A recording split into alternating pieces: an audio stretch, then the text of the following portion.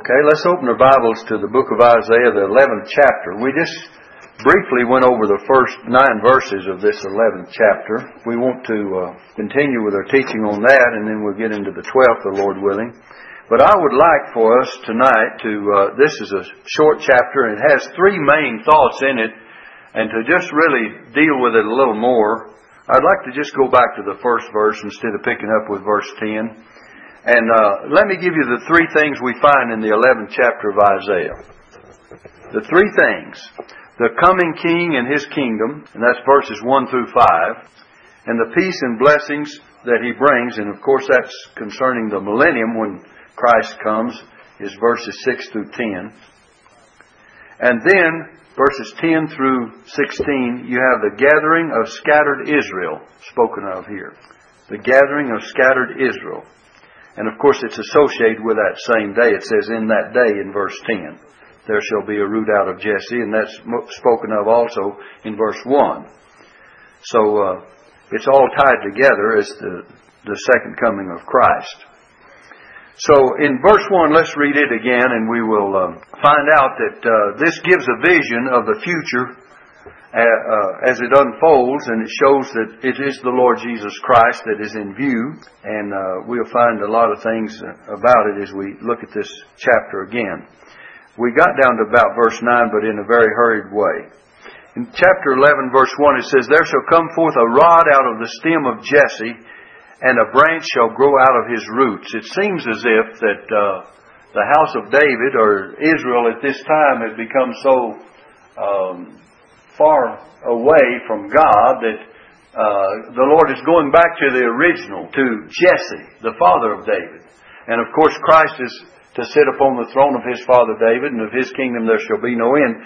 But the Lord is speaking here as if all the nation was rather null and void in a sense, that they had not the standing that they had before. And so this root, or this stem that rises out of Jesse, and a branch shall grow out of his roots, is speaking of Christ as if He's the renewed David, or coming forth as a fresh branch from the roots from whence David came. And it says, and the Spirit of the Lord shall rest upon Him. We tried to illustrate this second verse in our last lesson as if it speaks here of Christ, and He's the central branch of the 7-branch candlestick. This might be a way to illustrate it. It's not that the candlestick itself represents this, but it's a way that we might illustrate it. That He's the central branch of the 7-branch candlestick. And the Spirit of wisdom and understanding are like dual branches. And there's a threefold qualification. If you see the bottom 2 branches out of this central branch, this would be like the Spirit of wisdom and understanding. And then the next 2 branches would be like the Spirit of counsel and might. And by the way, in Isaiah chapter 9, verse 6 and 7, if you'll remember, Christ is spoken of as the one that's a mighty God. He's spoken of as the wonderful counselor, the mighty God, the everlasting Father, and the Prince of Peace. So these tie in with His rule and reign as King and of righteousness, and we'll get that in a little bit. And then the Spirit of knowledge and the fear of the Lord, another 2 branches out of this 7-branch candlestick, to illustrate what we're talking about.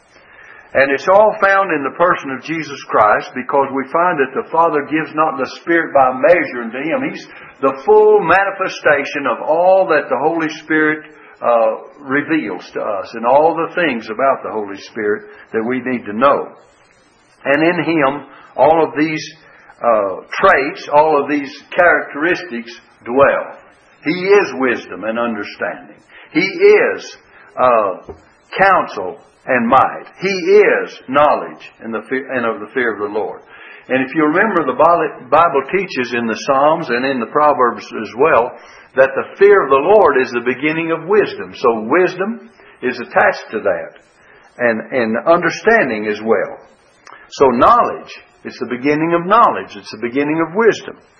So these things are in perfect harmony with what we studied about previous in other sections of the Psalms and Proverbs. Now then, in verse 3 it says, and shall make him of quick understanding. That means he will have a quick understanding. He'll have discernment. And it says, and he shall, quick understanding in the fear of the Lord, and he shall not judge after the sight of his eyes, neither reprove after the hearing of his ears. But with righteousness shall he judge the poor, and reprove with equity for the meek of the earth. And he shall smite the earth with the rod of his mouth, and with breath of his lips shall he slay the wicked. A whole lot of things are included in this verse. First of all, his way of judgment. He's going to judge the poor and reprove with equity for the meek of the earth. He's going to take care of the poor and the meek. And he's also going to judge with the rod of his mouth the wicked and the breath of his lips.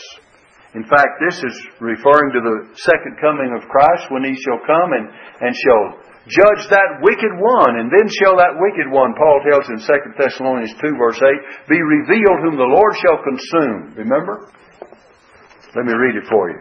In 2 Thessalonians 2 verse 8 it says, and then shall that wicked be revealed whom the Lord shall consume with the spirit of his mouth, and shall destroy with the brightness of his coming. Even him whose coming is after the working of Satan.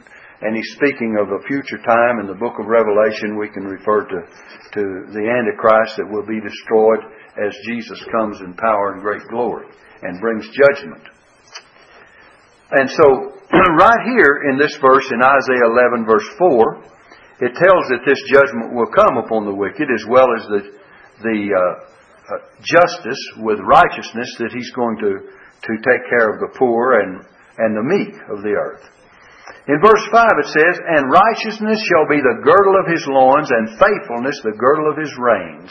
Wouldn't it be wonderful if we had rulers, kings, judges, presidents, or congressmen, or any leaders today, that righteousness shall be the girdle of his loins, and faithfulness the girdle of his reins.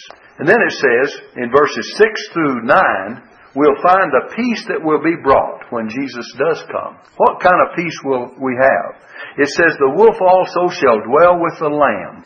In other words, here's the lifting of enmity between beast creation.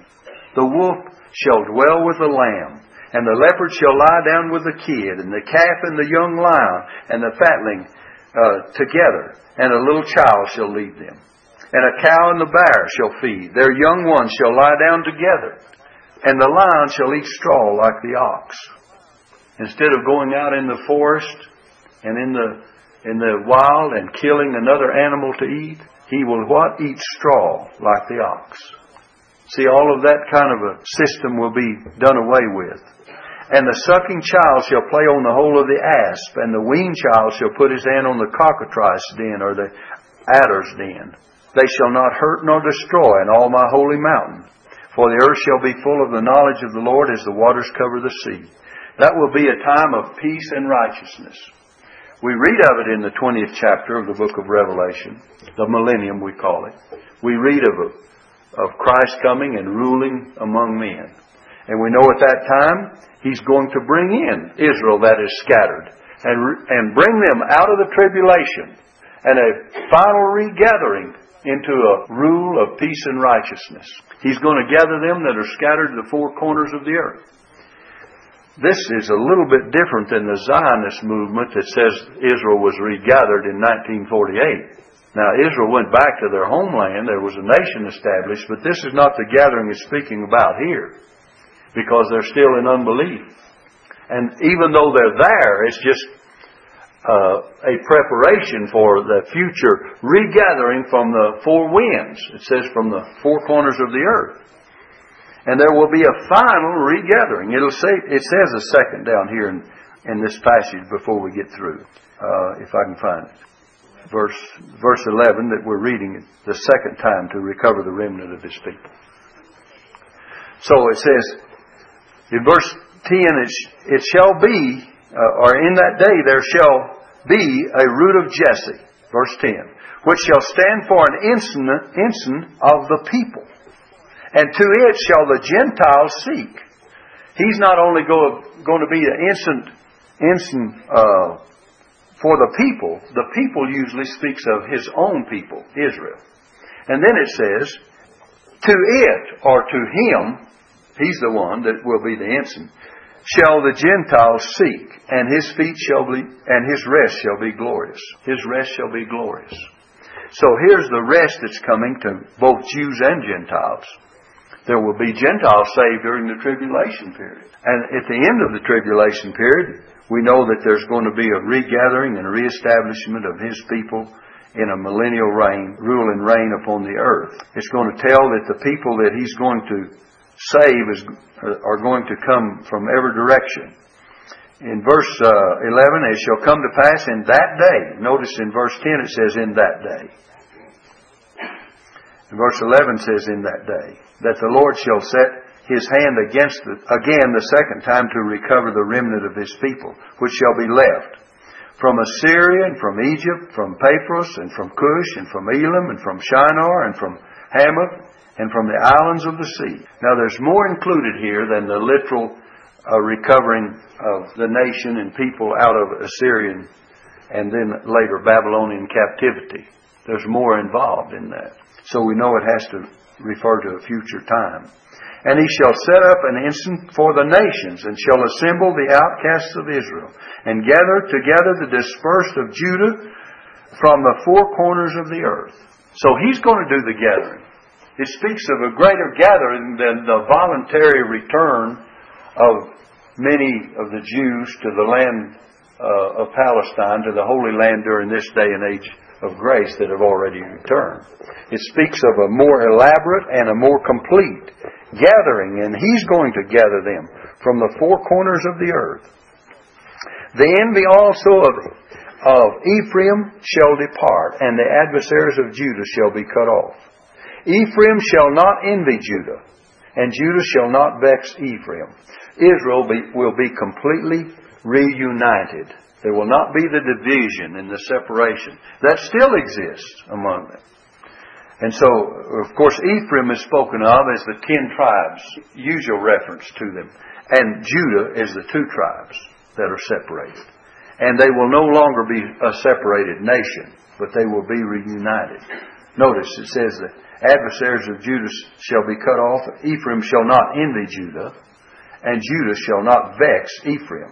But they shall fly upon the shoulders of the Philistine toward the west. They shall spoil them of the east together. They shall lay their hand upon Edom and Moab, and the children of Ammon shall obey them. You're going to find that even these cursed nations, the Ammonites were, but the Edom and Moab, they're all going to be more or less repentant and return and saved out of their situation.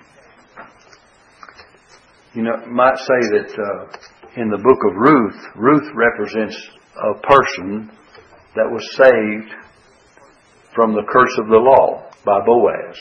Remember, she was under the curse of the law because the Edomites and the Moabites, Ruth the Moabitess, was a cursed generation and a cursed people.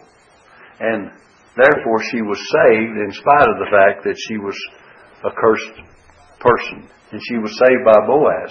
And so even you and I, we fit in the same category. We're all under the curse of God because we all have sinned, come short of the glory of God.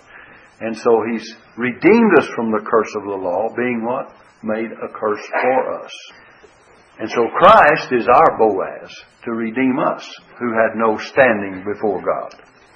But here, in verse 15 and 16, it says, And the Lord shall utterly destroy the tongue of the Egyptian sea.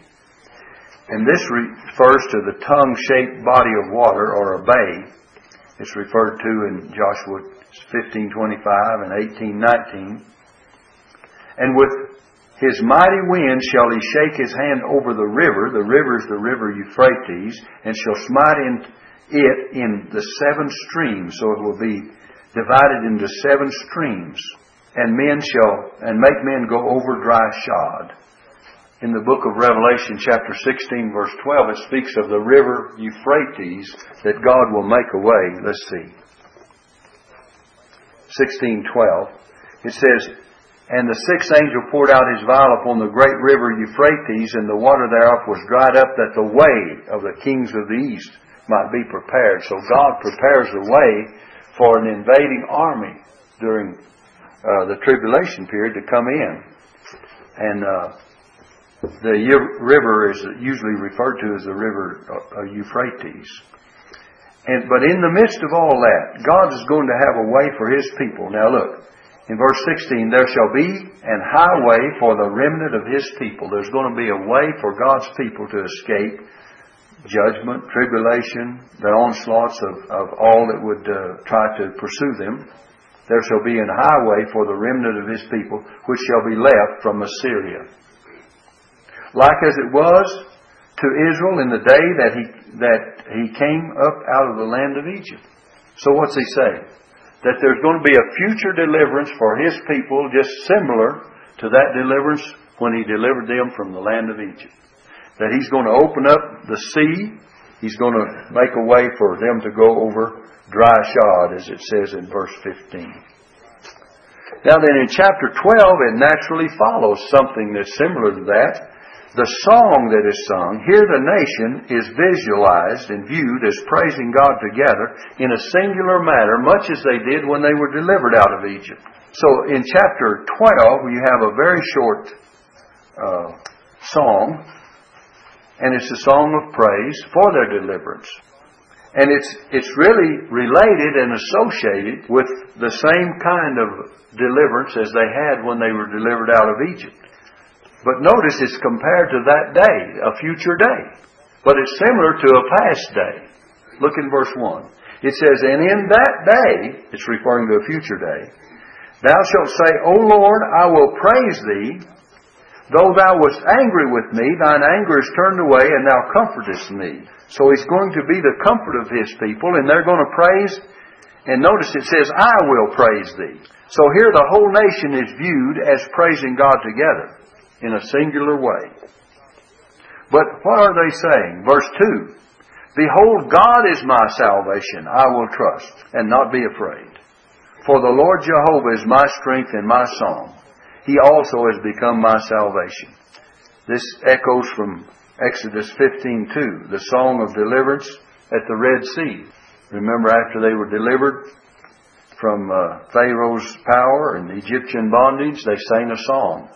And in the book of Exodus 15, it's much as you read here. It says, the Lord is my strength and song, and He has become my salvation. He is my God, and I will prepare Him an habitation. My Father's God, and I will exalt Him. And that's what they were singing, the song of Moses after the deliverance. So, hold your place in Isaiah 12, verse 2, and we see much the same and similar song of a future deliverance that is spoken of and pointed to, because it's pointing to fact in that day, and this same nation and this same people will be saying, behold, God is my salvation. I will trust and not be afraid, for the Lord Jehovah is my strength and my song. He also has become my salvation. In verse 3 it says, therefore with joy shall ye draw water out of the wells of salvation. They will draw water out of the wells of salvation. God gave them water out of the wells, out of the flinty rock, and He made wells for them after their deliverance in the Old Testament. In fact, in Exodus 17, you'll find them needing water, and they were given water, and God gave them water. He told Moses, to stand upon the rock in Horeb and smite the rock, and there would water come out of it that the people may drink. Exodus 17, let me read a little bit for you. 6:17, if I can get it. Got some pages stuck together, and that's why I can't. Now I got it. It says, all the congregation of Israel, this is 17:1, journeyed from the wilderness of Sin after their journeyings according to the commandment of the Lord, and pitched in Rephidim, and there was no water for the people to drink. No water. And it says, wherefore the people did chide with Moses, and said, give us water that we may drink. Moses said unto them, why chide ye with me? Wherefore do ye tempt the Lord? And the people thirsted there for water. And the people murmured against Moses, and said, wherefore is this that thou hast brought us up out of Egypt to kill us and our children and our cattle with thirst? You know, when God's people have everything they want and everything they need, it's pretty easy to go along and kind of at least be reasonably thankful. But when things turn bad, we turn upon our leaders, we turn upon God, and we become angry with the very one that's able to bring the blessing again. And that's what they were doing. And Moses cried unto the Lord, saying, What shall I do unto this people? They be almost ready to stone me. Well, there was a pastor that needed some help, wasn't he? They be almost ready to stone me. And the Lord said unto Moses, Go on before the people. Just go on before the people. And take with thee of the elders of Israel, and thy rod wherewith thou smotest the river, take in thine hand, and go. Behold, I will stand before thee there upon the rock in Horeb, and thou shalt smite the rock, and there shall come water out of it, that the people may drink. And Moses did so in the sight of the elders of Israel. And he called the name of the place Massah and Meribah, because of the chiding of the children of Israel, and because they tempted the Lord, saying, Is the Lord among us or not? On down in verse 9, Tomorrow I will stand on the top of the hill with the rod of God in my hand. You come to another temptation that they have with Amalek. Immediately after they're filled with the thirst, their thirst is quenched, they're filled with the water that God has provided. And then immediately after that, they have another problem. It says, Then came Amalek. You see, Jesus told the woman of Samaria, said, if you had asked of him, the one that you're speaking to, he would have given you living water. She said, Sir, give me of this water that I thirst not, neither come hither to draw. And the Bible teaches that Jesus gave her that living water. And after we've received the living water, after we've received all the blessings of God, it seems then that the Amalek, that's the type of the flesh, comes in and he starts giving us trouble. And so then came Amalek. Immediately after God's blessings of resting upon us, we find that the flesh enters in and tries to get the advantage. And that's what Amalek was a picture of. Well, that's another story. Back in Isaiah chapter 12. In verse 3 it says, Therefore with joy shall ye draw water out of the wells of salvation. And verse 4 says, And in that day shall ye say, Praise the Lord, call upon His name, declare His doings among the people, make mention of His name, that His name is exalted. Cause to remember, make mention that His name is exalted.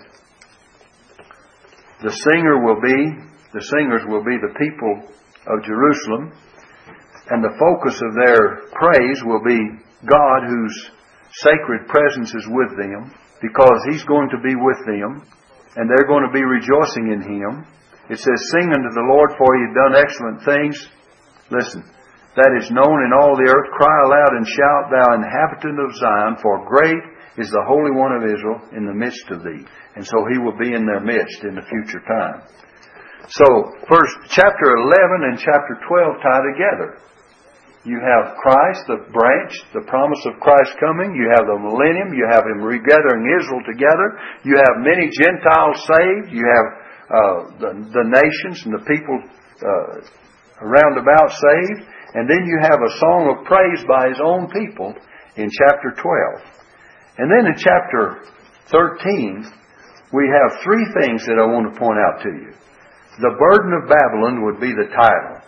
And then in verses 1 through 5, you have Jehovah's call to the judgment of Babylon. He's going to judge Babylon. And then verses 6 through 16, the day of Jehovah when Babylon falls. And then verses 17 through 21, Babylon overthrown. Three sections. 1 through 5, 6 through 16, and 17 through 21. Now then, this is the first of a series of prophecies against foreign nations. The first one. He's going to, in chapter 13, there's Babylon that he has in view.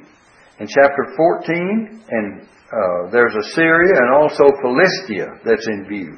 In chapter 15, there's Moab. In chapter 17, there's Damascus. And chapter 18 is the land beyond the rivers of Ethiopia. And chapter 19 is Egypt. In chapter 20 is Assyria's conquest. And then chapter 21, the desert areas. In chapter 23, you have Tyre. And so you have prophecies against 10 different nations and 10 different groups of nations that will be judged. Remember in the book of Amos that he judged various nations. There were 6 heathen nations that Amos said God would judge. And then he came to Judah and then he came to Israel. Remember he started out and he says, for 3 transgressions and for 4. And he did Moab and Edom and various other nations. Philistia, different in Syria. And Amos really covers a lot of the same ones we're talking about here. So when Amos the prophet, he said, for 3 transgressions and 4, God said, I will not turn away the punishment thereof. And to every one of them, he said this very same thing. 6 heathen nations round about Judah and Israel. And then, after he does that, and you know, you and I have a similar way of accepting it. When God is judging heathen and ungodly and sinful nations or people round about us, that's not so bad. But when he comes back to us, it's a different story, isn't it? So he says, finally, after the 6 heathen nations, he says, for 3 transgressions of Judah and for 4, that's coming home, isn't it? I will not turn away the punishment thereof. And then he says, for 3 transgressions of Israel. I believe he goes Israel first and then Judah. But he gets both of them. I will not turn away the punishment thereof. And when he says for 3 transgressions and for 4, he's showing that they had tipped the scales as far as sin is concerned, and judgment was determined because they would not repent. You know, God will only go so far until he has to bring judgment. God will put up with only so much in the lives of people until finally God says, that's enough. God's patience ran out in the days of Noah, didn't it? With the whole world. And God's patience ran out with Sodom and Gomorrah, the book of Genesis. And God's patience is going to run out with a wicked world in a day in the future, and he's going to say, that's enough. So you and I better keep, and with individuals. I wonder if he does not, Jeremiah tells us he deals with nations and he deals with individuals on the same principles many times. If that nation will repent, he says, then I'll turn away from the evil that I would do to them, the judgment that I would bring. And he says, if that person would repent, I'll do the same thing. So we're dealt with in many instances as nations are dealt with. So we need to take the lesson. You say, well, that has to do with a wicked nation. Well, it also has to do with a wicked man. It also has to do with individuals. And so we put ourselves in the place where we realize that when God judges, it's an example of what he will do for nations, for people as a whole, and for individuals. And so this chapter has to do with the burden of Babylon. In chapter 13, verses 1 through 5, it's Jehovah's call to the judgment of Babylon. And we'll deal with this first section, and then we'll talk about the second section of it, which is the day of Jehovah, the day of the Lord.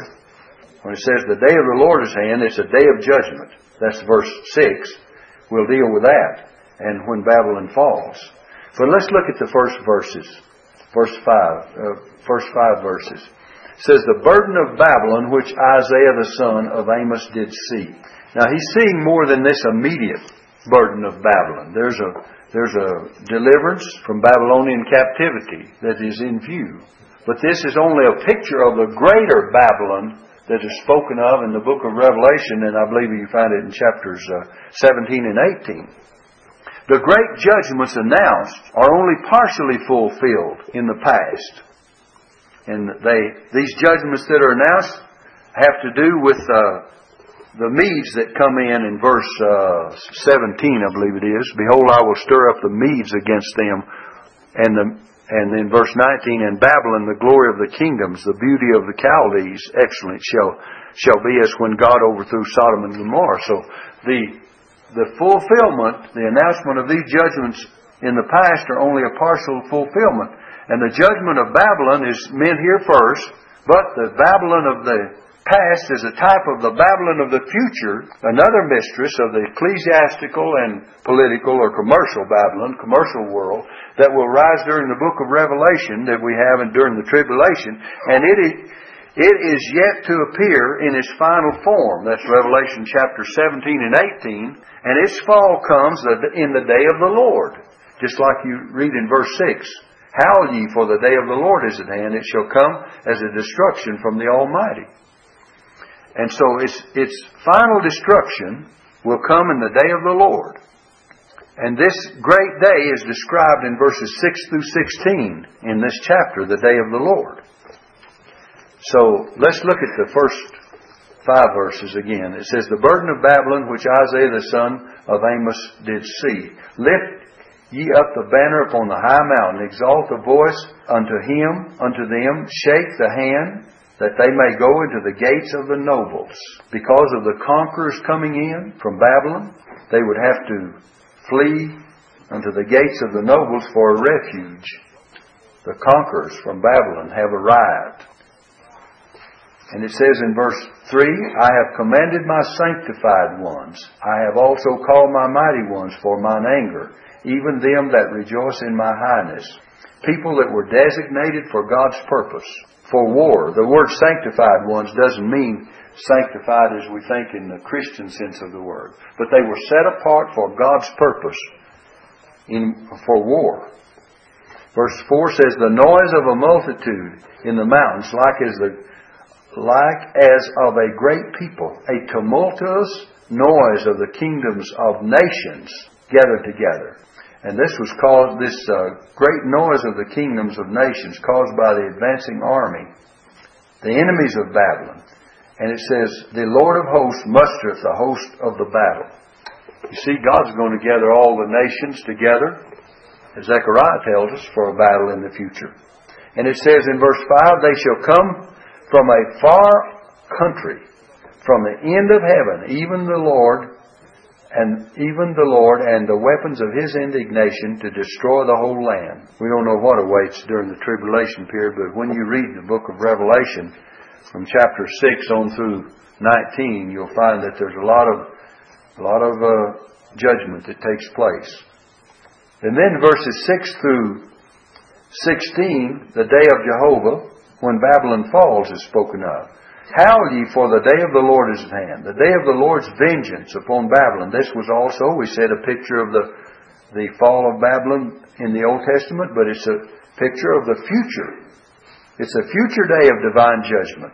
This 6th verse includes a fulfillment, historically, that God would judge Babylon, but it also looks to a future day of divine judgment upon the Babylon of the book of Revelation. And notice what it says very specifically in verse 6. Howl ye, for the day of the Lord is at hand. Remember, the Bible speaks of that future day of Jehovah and the day of the Lord coming. And there's a day of darkness, there's a day of judgment, a day of sorrow. All through the prophets it's spoken of as a day of dimness, a dismal day, a bad day. And it shall come as a destruction from the Almighty. Therefore shall all the hands be faint, and every man's heart shall melt, because they will be caught off guard. When sudden destruction cometh upon them, we find that there is that kind of destruction that comes upon the sinner. He thinks that everything is going all right. Nations have thought that everything is going all right, and suddenly they destroyed. Cities have thought that everything was going all right, and suddenly they were destroyed. Individual men have thought that everything is going all right, and suddenly they're destroyed. The Bible says that he being often reproved hardeneth his neck shall suddenly be destroyed, and that without remedy. You know, we see people in this life, and we do not know really how their relationship is with God. And we see people cut off in various ways, and we say, well, what a tragedy. But we don't know what all was going on between that person and the Lord. Some are in the form of judgments, I'm sure. The Bible teaches that very thing. Even though God is merciful and long-suffering, and He willeth not the death of any. But on the other hand, we find that finally judgment must come upon men. I've got my suspicions that certain families of our nation from time to time have been judged for that very reason. Because God gets fed up. And He does bring judgment. Howl ye, for the day of the Lord is at hand. It shall come as a destruction from the Almighty. Therefore shall all hands be faint, and every man's heart shall melt. And they shall be afraid, stricken with sudden fear. Have you ever heard people boast that, they do not fear God? You read Psalm 73 and it says, the wicked, the fear of God is not before them. That they speak out against the heavens and they say, how does God know? And they curse God and everything else. And the psalmist was almost thrown by their attitude. And it does you and I almost throw us sometimes, doesn't it? When we see the way wicked men respond to God and to the things of God. And they say God doesn't know anything about it. There's no God. And the Bible tells us, it gives us a turning point in that 73rd Psalm. It says, until I went into the sanctuary of the Lord, then understood I their end. Thou hast set them in slippery places. Another scripture says, because sentence against an evil work is not executed speedily, right now, therefore the heart of the sons of men is fully set in them to do evil. What does that mean? A guy will say, well, if God, if there is a God, He could just smite me down right now. Well, I wouldn't want to say that. But on the other hand, just because He doesn't do it now doesn't mean He can't do it later. He's got all the time there is. You see, He's in no hurry. You and I get in a hurry and we get in a panic. Whether it's in doing good or doing bad, we get in a panic. But God has got all the time there is. With God, all time is just one big now. Just one great big now. From eternity past till eternity future. And you and I see things a moment at a time, a day at a time, an hour at a time, a minute at a time, even a second at a time. So, because sentence against an evil work is not executed speedily, therefore the heart, one heart, of the sons of men, plural, one heart, sinful heart, of all the sons of men, is fully set in them to do evil. And the only exception to that rule is by the grace of God, we have a heart changed, we have a new heart given to us, and we live in a different way than the old carnal, fleshly human nature. And that makes the difference. In verse 8, it says, and they shall be afraid, pangs and sorrow shall take hold of them, they shall be in pain, as a woman that travaileth, they shall be amazed one at another, their faces shall be as flames. Behold, the day of the Lord cometh, cruel both with wrath and fierce anger. God's judgments are never pleasant. To lay the land desolate, and He shall destroy the sinners thereof out of it. The distress of war and divine judgment is spoken of, for the stars of heaven and constellations thereof shall not give their light. It says, the sun shall be darkened in its going forth, the moon shall not cause her light to shine.